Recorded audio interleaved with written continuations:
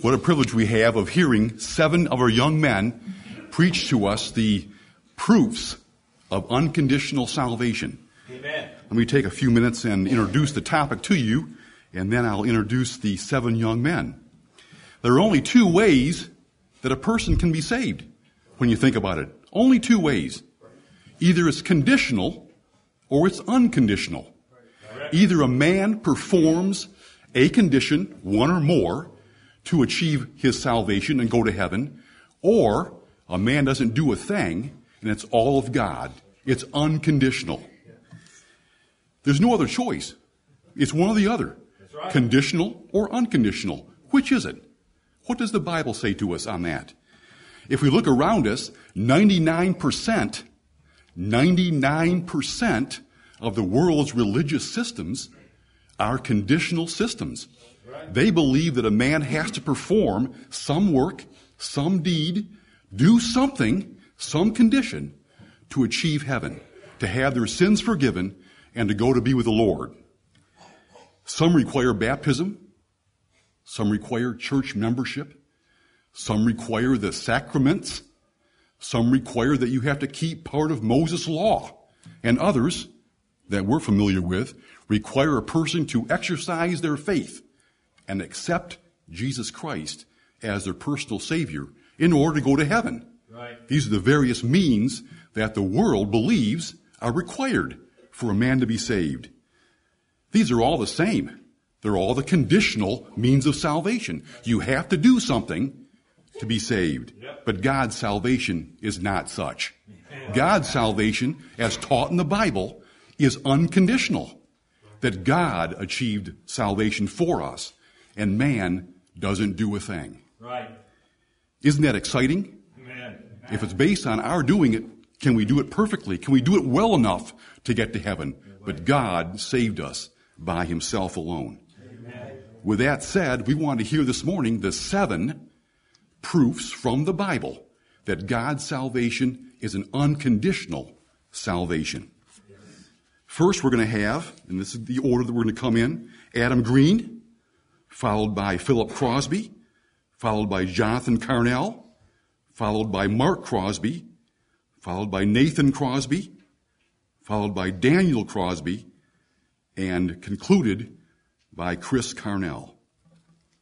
Adam, we're all ready.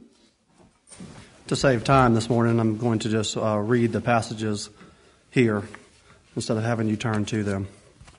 Proof number 1. Man has no natural desire or ability to obey or please God for salvation. Right. Many of us have grown up and were taught that man has a free will to decide whether or not he or she will accept Jesus into their life for salvation. Contrary to that belief, every person is conceived with a nature at war against God and the things of God. Human affections and desires are so ruined by Adam's sin in the Garden of Eden that men hate God and rebel against his commandments. Right. Though man has not lost his faculties of reasoning, his ability to perceive and appreciate the things of God is so corrupted by sin that he resents and despises them. He has no affection or fear of God and is directed entirely by selfish ambitions towards sin. He will not and cannot humble himself and seek God, for his nature is totally corrupt and at war against God. It's impossible for him to obey or please God for eternal life, for he is dead spiritually and would never do it. That's right. We believe this truth because of what happened in the Garden of Eden. Yes. In Genesis 2:16 and 17 says, "And the Lord God commanded the man, saying, Of every tree of the garden thou mayest freely eat, but of the tree of the knowledge of good and evil thou shalt not eat of it, for in the day that thou eatest thereof thou shalt surely die." Amen. God told Adam he would die if he ate the fruit. He ate it anyway, and he died that day. So the question is, did he die or not? Not physically, because he lived for 930 years, as it says in Genesis 5. So what did the Lord mean then when he said, "In the day that thou eatest thereof thou shalt surely die"? He meant that his soul would die in affection toward God, just as he had been warned. Right. And immediately after sinning, Adam and Eve, they both died spiritually, immediately, at that day. Right. Genesis 3, 6 through 8, it says, when the woman saw that the tree was good for food, was pleasant to the eyes, and a tree to be desired to make one wise, she took of the fruit thereof and did eat, and gave also unto her husband with her, and he did eat. And the eyes of both of them were opened, and they knew that they were naked. They sewed fig leaves together and made themselves aprons. They heard the voice of the Lord God walking in the garden in the cool of the day, and Adam and his wife hid themselves from the presence of the Lord God amongst the trees of the garden. They knew what sin was. From that day forward, they knew they were naked, so they sewed those fig leaves together, and they hid when God came looking for them in the cool of the evening. And then Adam blamed Eve for his sin rather than repent and begged God for forgiveness. Right. He was dead towards God and righteousness because of eating from the tree, knowledge of good and evil. Teaching that man can choose to believe or obey God is the same lie Satan told Eve. Though God promised death for eating the fruit, Satan told Eve she would not die. That's right. But they both died that day, and men are still spiritually dead today. Right. It's a lie from the devil to teach that man is alive and able to choose God by his free will. He's spiritually dead towards God, and you must start with that truth whenever you want to discuss salvation with someone. It's the foundation for all the others. If a man does not believe that he's spiritually dead and cannot obey God or please God without the Lord regenerating him, then you can't go any further with conversion. Right.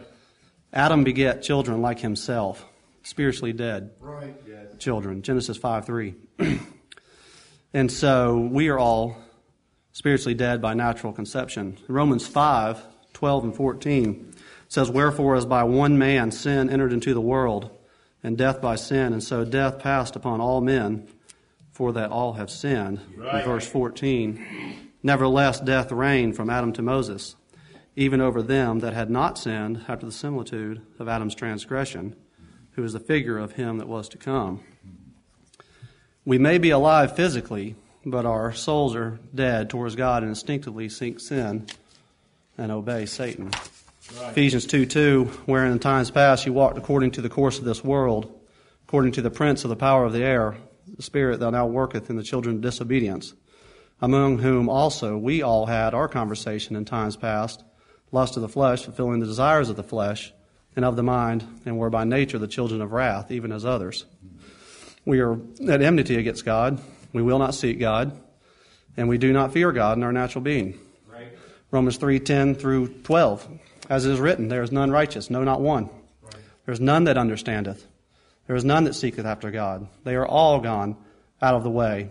They are together become unprofitable. That's right. Yeah. There is none that doeth good, no, not one. Amen. Verse 18 says there's no fear of God before their eyes. That's right.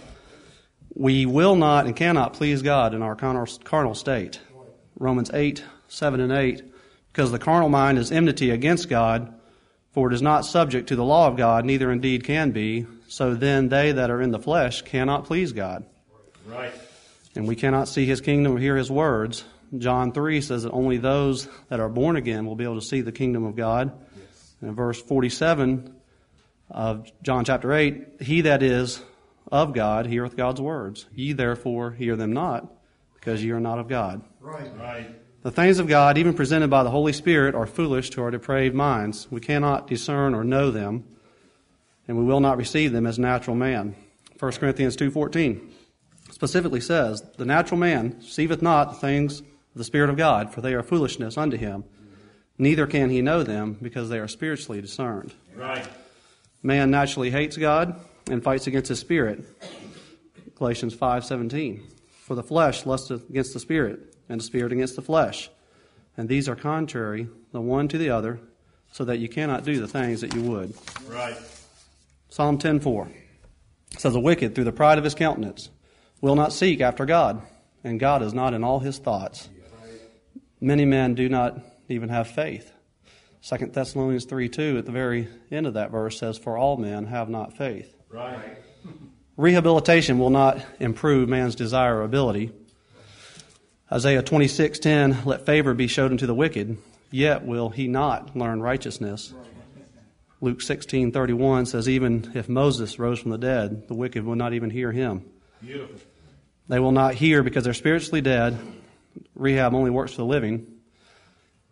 Yep. The man is dead. He doesn't need therapy. He needs life. He doesn't need a medication.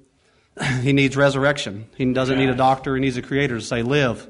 Right. We need to be quickened or made alive, as Ephesians 2 says. When planning salvation, God saw man's lack of desire and ability. He looked down from heaven to see if any understood or desired him, but he found none. As Psalm 14, Romans 3 says, as I just read. So he designed salvation without conditions, and this is proof number 1 that no man can perform any to save himself. Amen. Amen. Good job. We're going to look at the second proof of salvation. This is that God denies man's will or his efforts in salvation. Amen. Let me give you a summary, and then I'm going to go into a little more details, okay? So the summary of this topic would be that the Bible clearly rejects man's decisions or actions in obtaining eternal life. God gives salvation as a free gift without any conditions, and it is His determinate counsel that sought that before the world began. Right.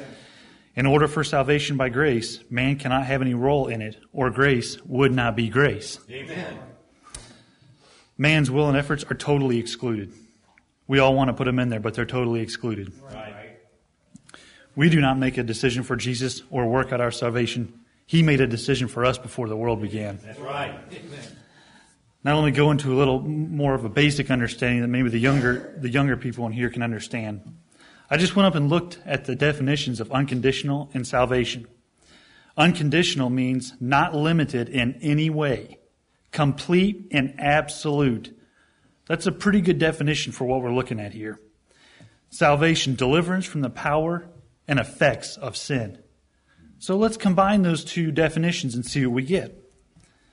We get complete and absolute deliverance from the power and effects of sin that is not limited in any way.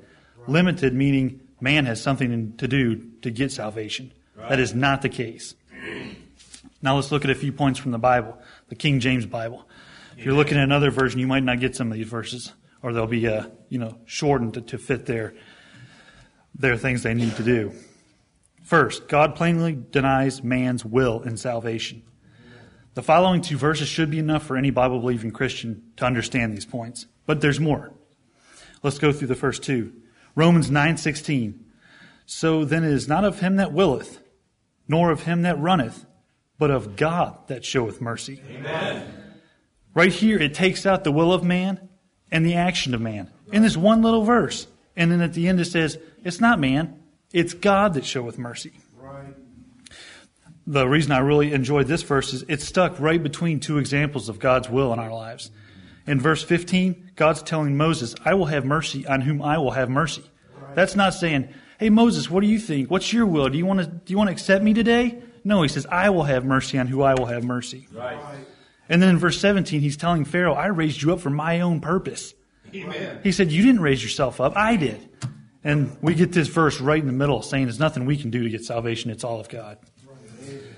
Second verse on this point, John 1, verses 12 through 13. But as many as received him, to them gave he power to become the sons of God, even to them that believe on his name, which were born not of blood, nor of the will of the flesh, nor of the will of man, but of God. Amen. See, verse 13, some denominations will take this verse out and try to use it for their own agenda. There's a problem. Verse 13 doesn't end with a sentence. You have to complete the thought here and go to verse 14. I just read both of the verses. So if you take 13 by itself, you can say, oh yeah, if we receive him, we get the power to be the sons of God, and we'll stop. No, you can't stop at that. You have to complete the verse and the thought. And then by completing that with verse 13, you say, which were born not of blood, not of the will of the flesh, your family, or the will of man, your own will, but it's all of God. Amen. That includes verse 12. It's just amazing to me that some people will pick their little verses out, even if they're part of a thought or part of another sentence, and just pluck them out for their own agenda. That's not the case here. This is all going back to the glory of God. Right. Next point. God also clearly denies man's works in salvation. We just went over man's will. Now we're going to go over man's work. If we have anything to do with our salvation, we could become prideful and boastful, saying, I did this for my salvation, or I'm going to do that for my salvation. God rejects all that. Right. 2 Timothy 1:9, who hath saved us and called us with an holy calling, not according to our works, but according to his own purpose and grace, which was given us in Christ Jesus before the world began. Wow. Yes. I mean, that's pretty simple, I think. Right there is explaining it. This clearly shows our salvation is according to his, meaning God's grace, Right. and not our works. Amen. This can be difficult for some to believe. Most, like Paul said earlier, 99% don't believe this. They want to have something to do with their salvation, because some people can feel helpless. I can't do anything for my salvation. We love it. We love it here because we know that if it was up to us, we would all be wretched sinners and have no hope. But it's up to God, and we do have hope. Romans 9:11, for the children being not yet born, neither having done any good or evil, that the purpose of God, according to election, might stand, not of works, but of him that calleth. Amen. Surrounding this verse is the examples of Jacob and Esau. In verse 13 it says, as it is written, Jacob have I loved, but Esau have I hated. So from this passage and from the surrounding verses, we understand that it's not whether you do good or evil, the works don't matter. We're going to see later that works are a proof, but in this context, the work is not what gets you into heaven. It's according to his good purpose. Right. Let's go to the next point. God saves man while they are dead in sins. I thought this was a little easier to understand because if you're dead in sins, you can't do anything to get salvation. You're dead. You have no action or will. You can't do anything about it. By nature, we are not willing or working towards our salvation. It is only through that Jesus Christ that we have any hope of that salvation. Romans 6:23, for the wages of sin is death, but the gift of God is eternal life through Jesus Christ our Lord. I like that verse. Amen. We earn death by a representative Adam, and we earn death every day by the sins that we commit. Right. So we can't be going to God asking for salvation with sin in our lives and have a representative sin for us. Romans 5:18, therefore as by the offense of one judgment came upon all men to condemnation, even so by the righteousness of one the free gift came upon all men unto justification of life. This is just another verse showing that we were condemned. We had nothing to look forward to. We didn't have anything. And then it says, the righteousness of one, the one being Jesus Christ, a free gift. A free gift came to us. I don't know how much better you can get. I wouldn't want anything to have to do to get into heaven, but I would want that free gift of Jesus Christ dying for me. Last point. Only God's will and not man's will is needed in giving eternal life. God's glorious will is altogether sovereign, and man can do no more than directed than he can direct the wind. Right. To steal this is taking away from God's power, and it's blasphemy. God's mercy and predestinating purpose are based on his will and not the will of man. Right. Ephesians 1:5, having predestinated us unto the adoption of children by Jesus Christ to himself, according to the pleasure of his good will. Amen. This verse plainly states God's will and God's pleasure and does not say anything about man's will. Many people believe faith and works are needed to obtain salvation. Those are only proofs of salvation. Right. They have nothing to do with us getting into heaven or our eternal salvation. John 5:21, for as the Father raised up the dead and quickeneth them, even so the Son quickeneth whom he will. Whom he will. That doesn't say whom you will or whom I will. It says whom he will, meaning Jesus Christ. It's funny. Not funny, but I've been going through all these verses and I'm sitting there thinking, I got to find man's will in here somewhere. But I don't. All I find is his good pleasure, his grace, his purpose, his redeeming love. Those are all the words I can find. It's nothing about, well, God put this out there for us to try to do. Nope, that's not there. Can't find it. Read the whole Bible. Not in there. It's all about God's will. Amen. And God denies man's works and faith. So in conclusion, if we fully understand unconditional salvation, we will come to love him more because we know that it is all of God and nothing that we can do. Right. It is not some decision that we're going to make in writing the leaf of our Bibles. That's it. It's not our baptism. It's nothing we did. It's all of God's grace. Amen. So all praise to God who ordained his children to eternal life before the world began, because without him we are dead in trespasses and sins. That's right. Amen. Please turn with me to Romans chapter 3. We come to the third proof that salvation is by unconditional election. And this point is that faith and works are put in Scripture as evidences and proof of a salvation that's already been accomplished in a man, rather than conditions to accomplish salvation. Right. So this is a bit of a different angle than the first two proofs, but we have overlap here, and I'm opening you to Romans chapter 3 because I want you to see verses 10 through 18. And I don't want you to forget that, because this is point number 1. If we don't forget that man is dead, then it's much easier to accept the rest of these points and see what the Scriptures are telling us. Right.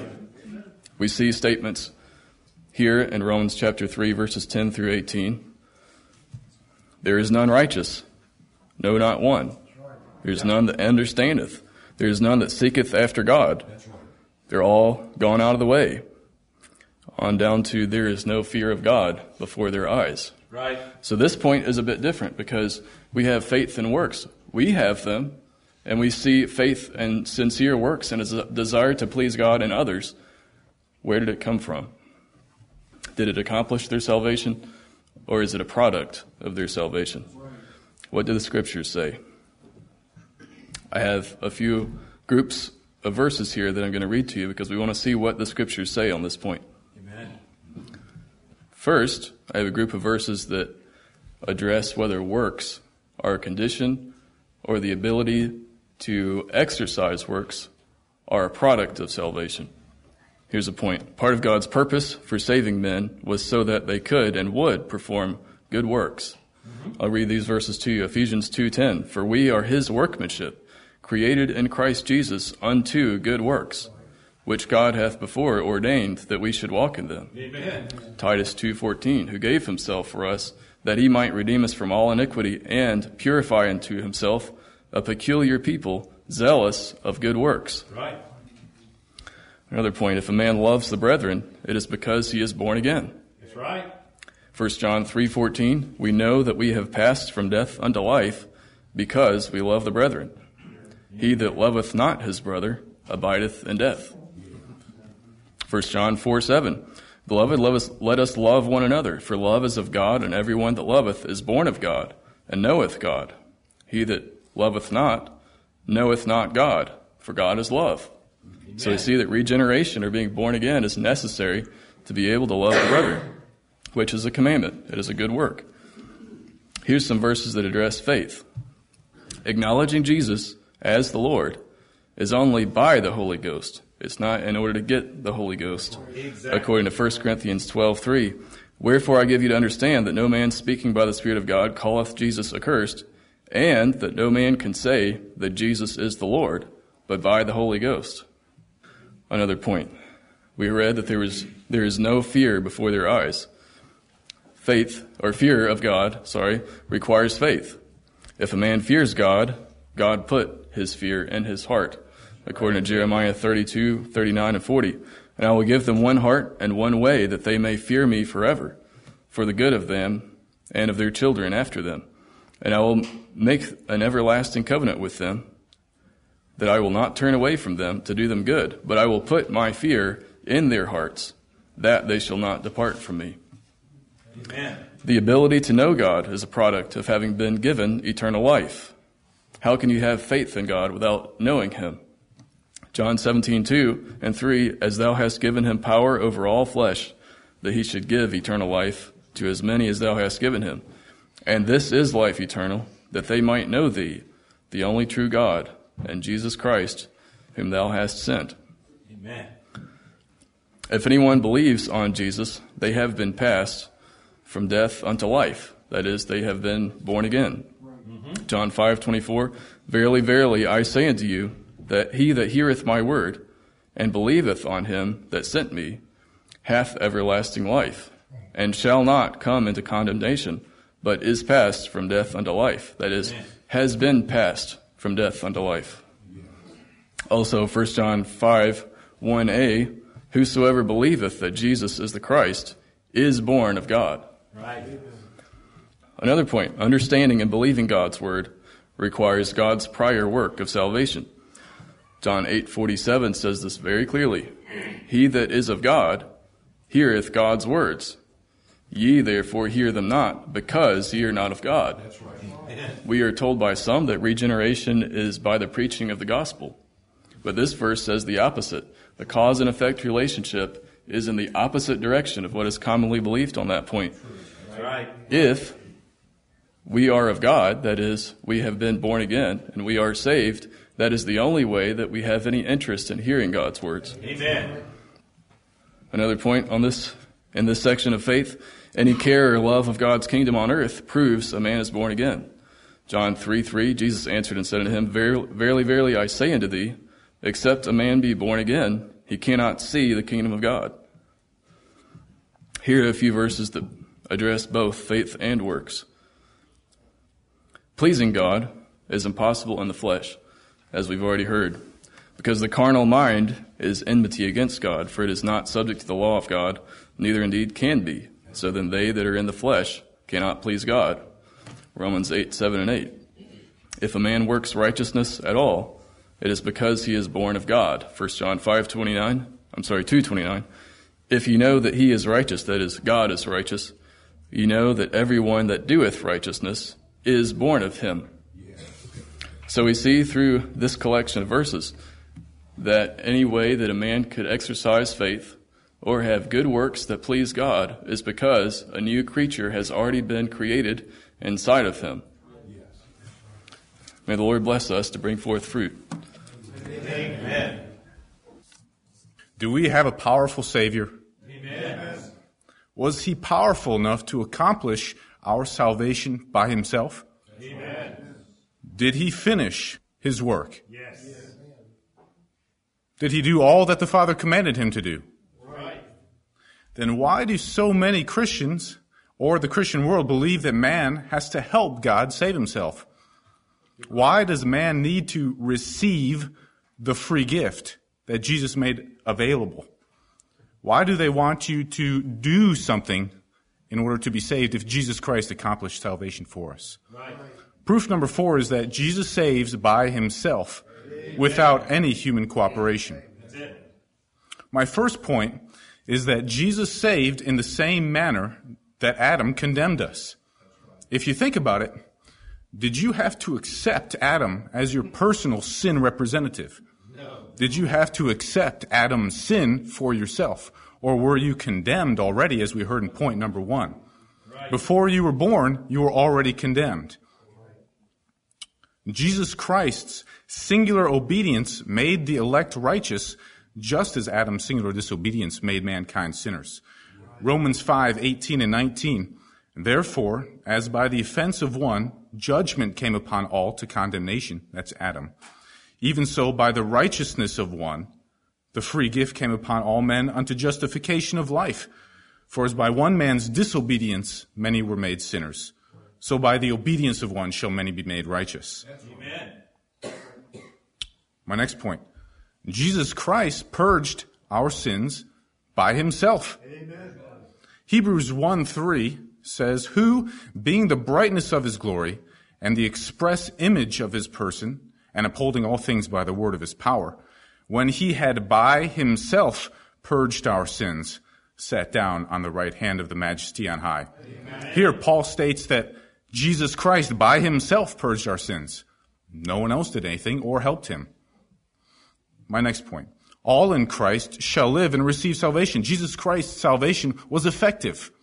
John 6:39 states that this is the Father's will which hath sent me, that of all which he hath given me I should lose nothing, but should raise it up at the last day. That's right. Jesus Christ's salvation was not only by himself, but it was effective by himself for us.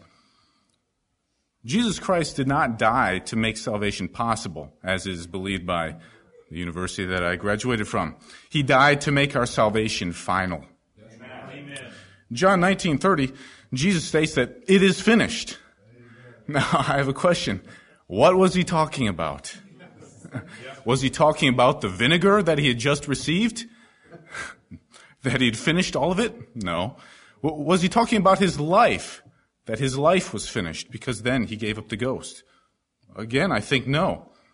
Jesus was referring to the work that God had given him to do. His perfect, sinless life and his substitutionary death was finished. He had done the work. It's over. Now, I found this interesting. I did a little reading about the Mass, and I wanted to understand what exactly it was. And I came across this quote by a priest. It says, the Mass is the renewal and perpetuation of the sacrifice of the cross in the sense that it offers a new Jesus Christ to God. So each week, Jesus Christ is re-offered to God.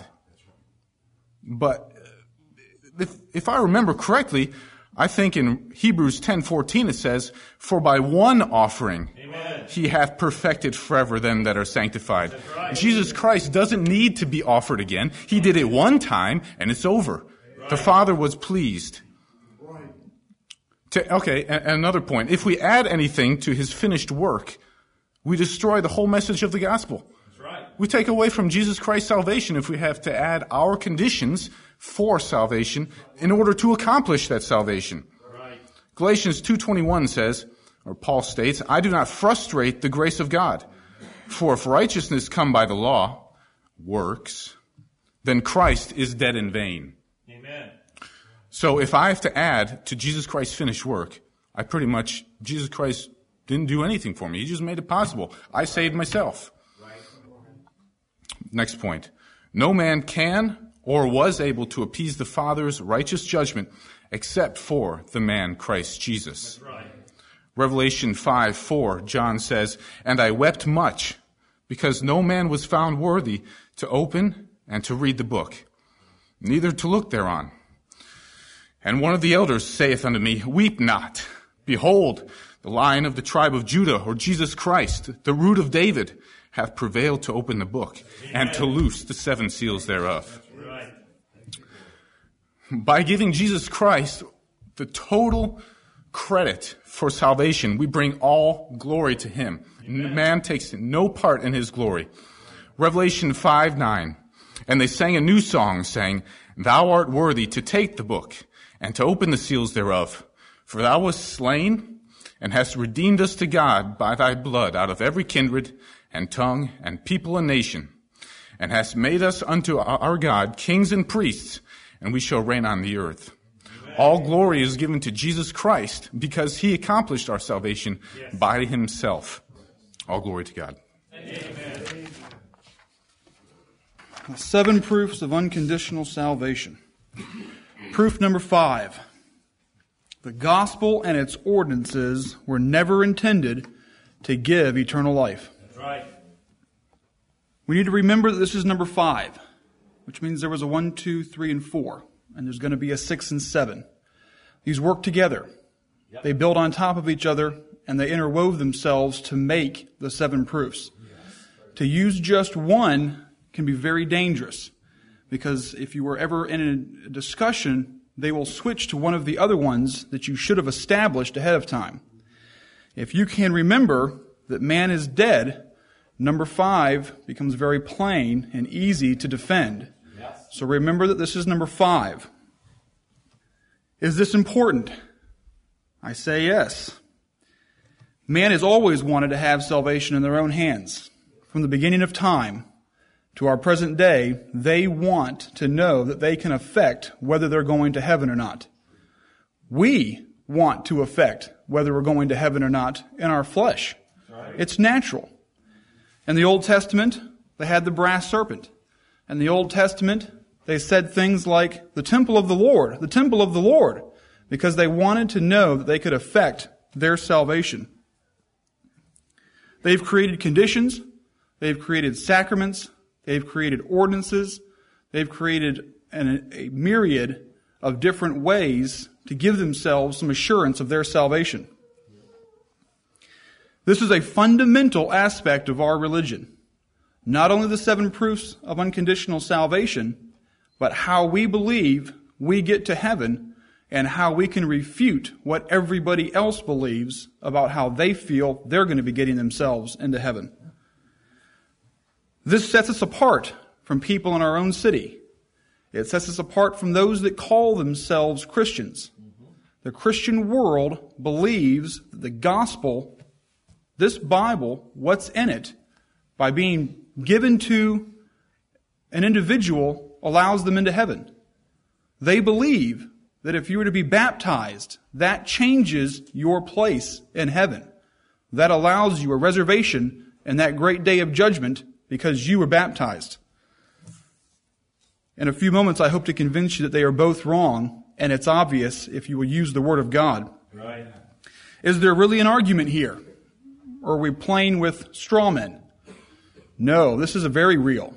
The world out there believes these things.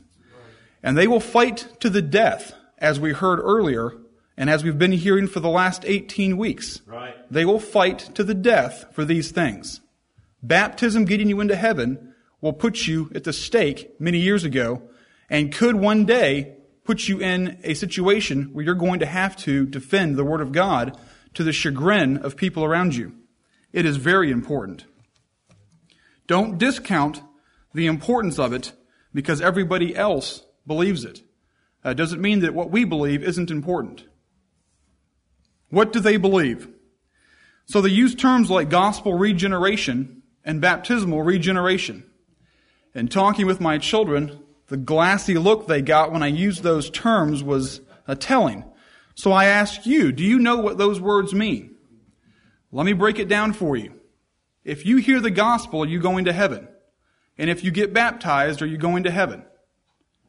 That's what baptismal regeneration and gospel regeneration means. Right. Let's not muddy the waters and confuse things too much. Hearing the gospel. Turn with me to Luke 1, and I want to show you one of my favorite verses on what the gospel is and what it should be to us.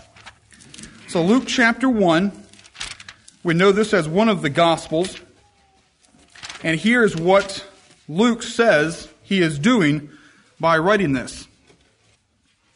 Luke 1, starting at verse 1, let these words tell you what this book you have in your laps is for. For as much as many have taken in hand to set forth in order a declaration of those things which are most surely believed among us, even as they delivered them unto us, which from the beginning were eyewitnesses and ministers of the word, it seemed good to me also, having had perfect understanding of all things from the very first, to write unto thee in order, most excellent Theophilus, that thou mightest know the certainty of those things wherein thou hast been instructed. Amen. Luke is writing this to explain things that had happened, not to give life to anybody, but to show them most assuredly those things that had already come to pass. 2 Timothy 1:11. 2 Timothy 1:11, and I want you to get two words out of this passage. 2 Timothy 1:11 reads, Paul saying, whereunto I am appointed a preacher and an apostle and a teacher of the Gentiles. And in verse 10, teaching what he is going off of what he is preaching, verse 10 states, but is now made manifest by the appearing of our Savior Jesus Christ, who hath abolished death and hath brought life and immortality to light through the gospel. Right. Paul didn't bring life and immortality, he brought it to light. He explained it, he showed it, he shed light on the matter to give the people that he was preaching to, the Gentiles, a knowledge of what Jesus Christ had done. Right. 1 Corinthians 2:13 and 14. The comment was made that if you are dead, what good is medicine going to do for you? They believe that the gospel is a medicine. It's a salve. It's a healing power. But if you're dead, what good is a healing power? Healing power only works to those that are sick. But we're dead. Right. So here's what the Apostle Paul also made mention of these things. 1 Corinthians 2:13 and 14, when talking about the gospel and its effect, 1 Corinthians 2:13 and 14 says, "Which things also we speak, not in the words which man's wisdom teacheth, but which the Holy Ghost teacheth, comparing spiritual things with spiritual." There is Paul's ministry. Verse 14, "But the natural man receiveth not the things of the Spirit of God, for they are foolishness unto him, neither can he know them, because they are spiritually discerned." If you're dead, medicine's not going to help. It takes someone that is sick that the Lord has to save to give these things to make sense.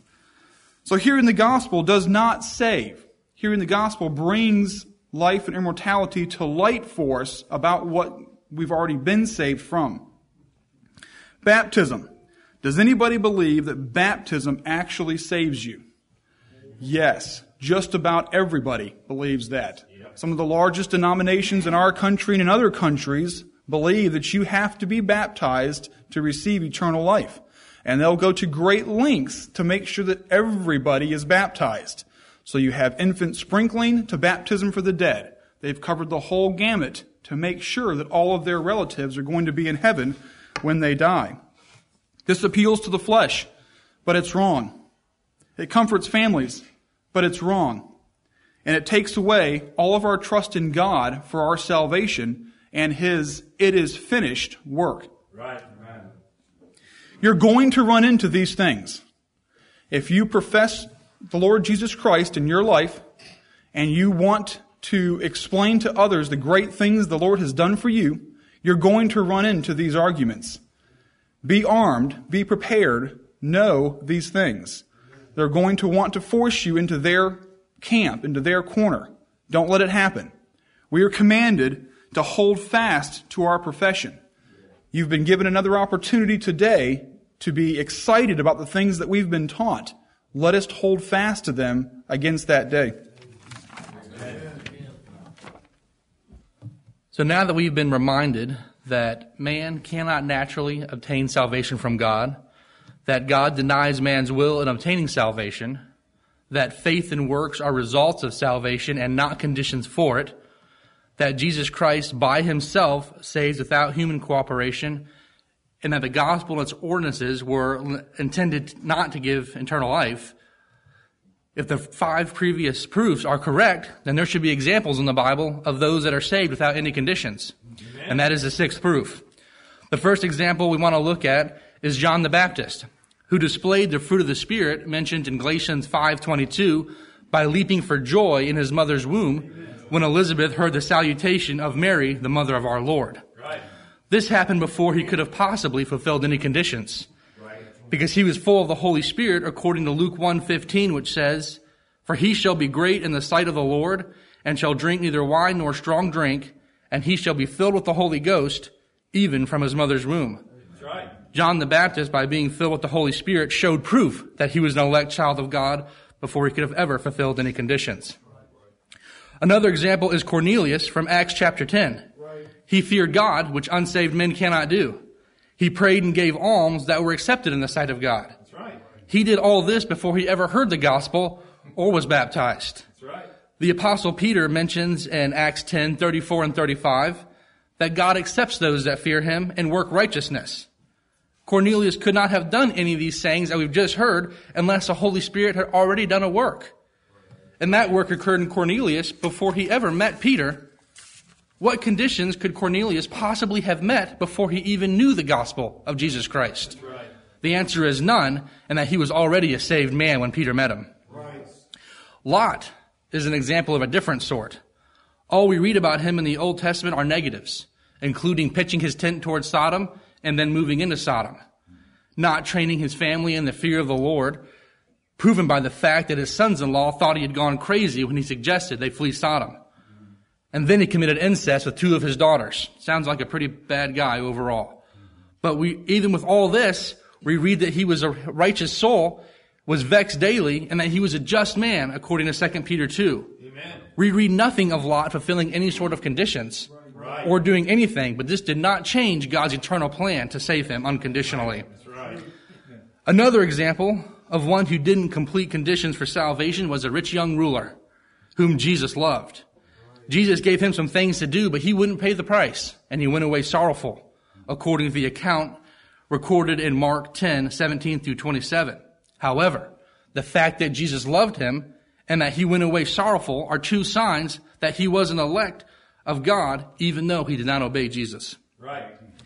Another example, if you will, turn with me to 1 Corinthians chapter 10.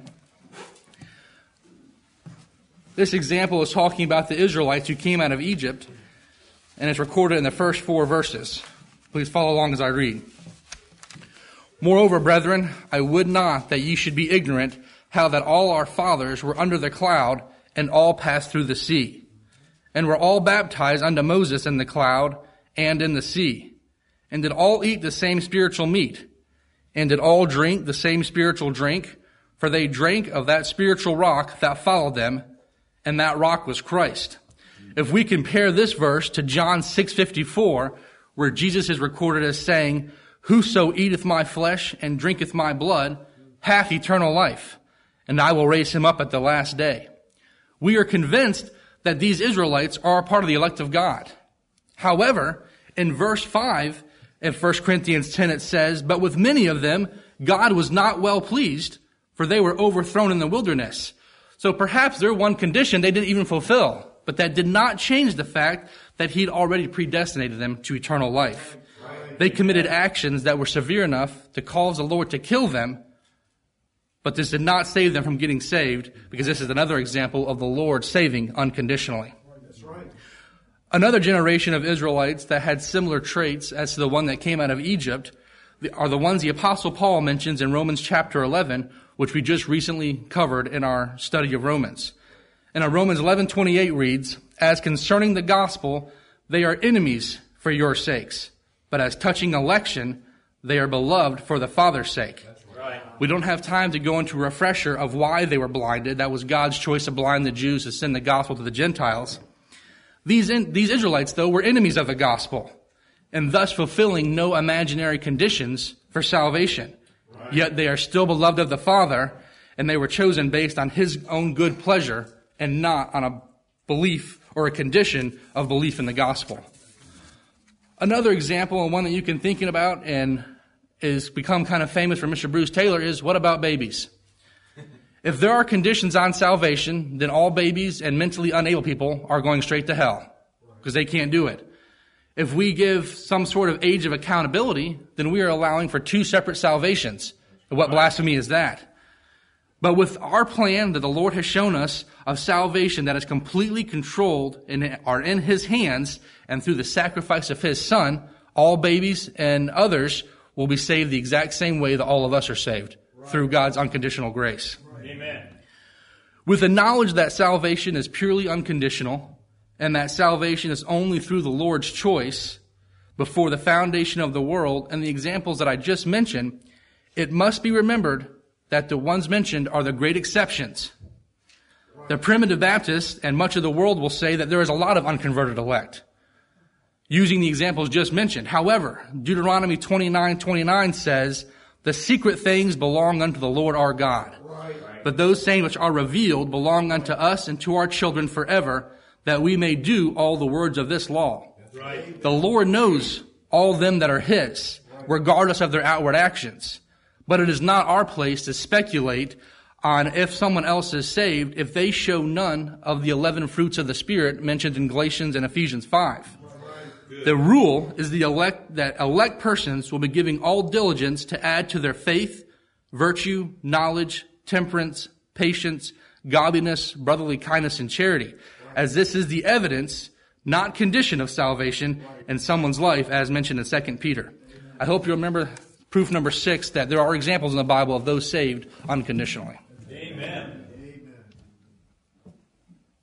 Proof number 7 is that eternal life must be unconditional on the part of man, because that is the only doctrine which gives God all the glory. Amen. God must get all the glory. Yes. Understanding this proof requires us to recognize an important aspect of God's nature. Right. That is, God is jealous. This is so true that one of God's names is jealous, with a capital J. Deuteronomy 4:24, For the Lord thy God is a consuming fire, even a jealous God. Exodus 34:14, for thou shalt worship no other God, for the Lord, whose name is jealous, is a jealous God. Amen. Exodus 20, verse 5, speaking of graven images, thou shalt not bow down thyself to them, nor serve them, for I, the Lord thy God, am a jealous God. Yes. Because God is jealous, he will not share the praise and glory rightly belonging only to himself. Isaiah 42 verse 8 says, I am the Lord, that is my name, and my glory will I not give to another, neither my praise to graven images. Isaiah 48 verse 11, for mine own sake, even for mine own sake, will I do it, for how should my name be polluted? And I will not give my glory unto another. Right. Furthermore, he has designed salvation specifically to maximize his own glory and to eliminate any other potential object for glory, right, especially man. Right. 1 Corinthians 1, we'll read several verses here, 26 through 31. For ye see your calling, brethren, how that not many wise men after the flesh, not many mighty, not many noble are called. But God hath chosen the foolish things of the world to confound the wise. And God hath chosen the weak things of the world to confound the things which are mighty. And base things of the world, and things which are despised, hath God chosen, yea, and things which are not, to bring to naught things that are, that no flesh should glory in his presence. Right. But of him are ye in Christ Jesus, who of God is made unto us wisdom and righteousness and sanctification and redemption, that according as it is written, he that glorieth, let him glory in the Lord. Amen. God purposefully saved mostly the foolish, the weak, the base, rather than the mighty, wise, and noble, so that no one would be able to insinuate that their own abilities had anything to do with their salvation. Right. Let's look at another passage. Ephesians 2, 4 through 9. But God, who is rich in mercy, for his great love wherewith he loved us, even when we were dead in sins, hath quickened us together with Christ. By grace ye are saved. And hath raised us up together, and made us sit together in heavenly places in Christ Jesus, that in the ages to come he might show the exceeding riches of his grace in his kindness toward us through Christ Jesus.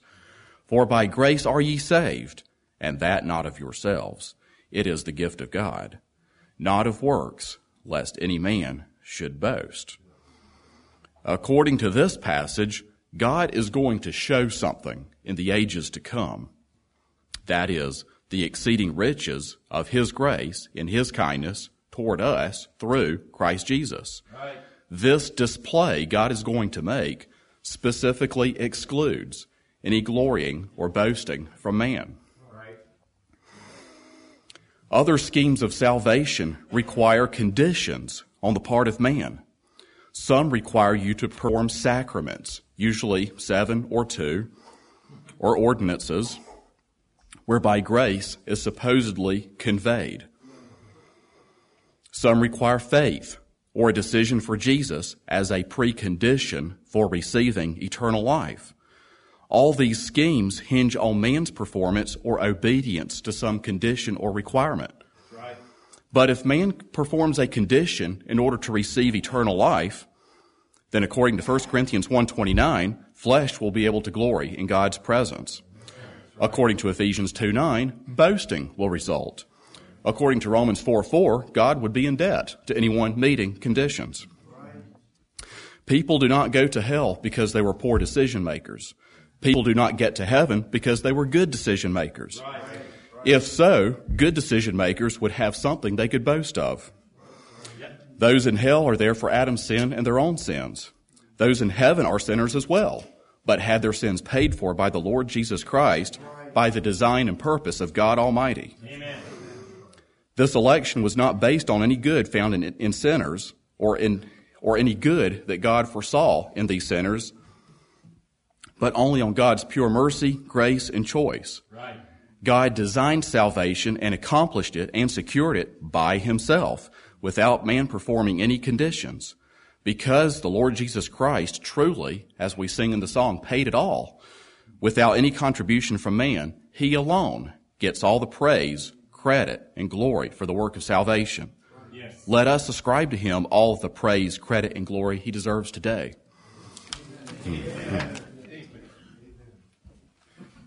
Thank you, brothers, for an excellent review of the 7 proofs of unconditional salvation. Amen. We have a glorious salvation that God has designed for his own glory and honor. Man gets no glory, he gets it all. And we're very thankful for that. So we heard proof number 1, that man cannot naturally obey or please God. He's dead in sins. Right. Proof number 2, that God denies man's participation in salvation. Proof number 3, that faith and works are the results of salvation, not the means to get salvation. Right. Proof number 4, that Jesus Christ saves by himself alone. Amen. Proof number 5, the gospel and ordinances were not designed to save. Proof number 6, the Bible has examples of men who were saved without meeting any conditions.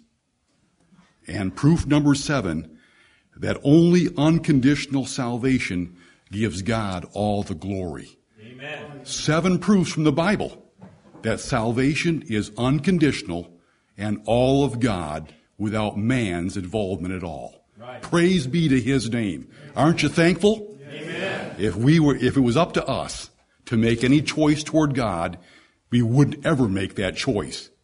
We all know that in our hearts, don't we? God saved us by his free gift, through grace, through Jesus Christ, by himself alone.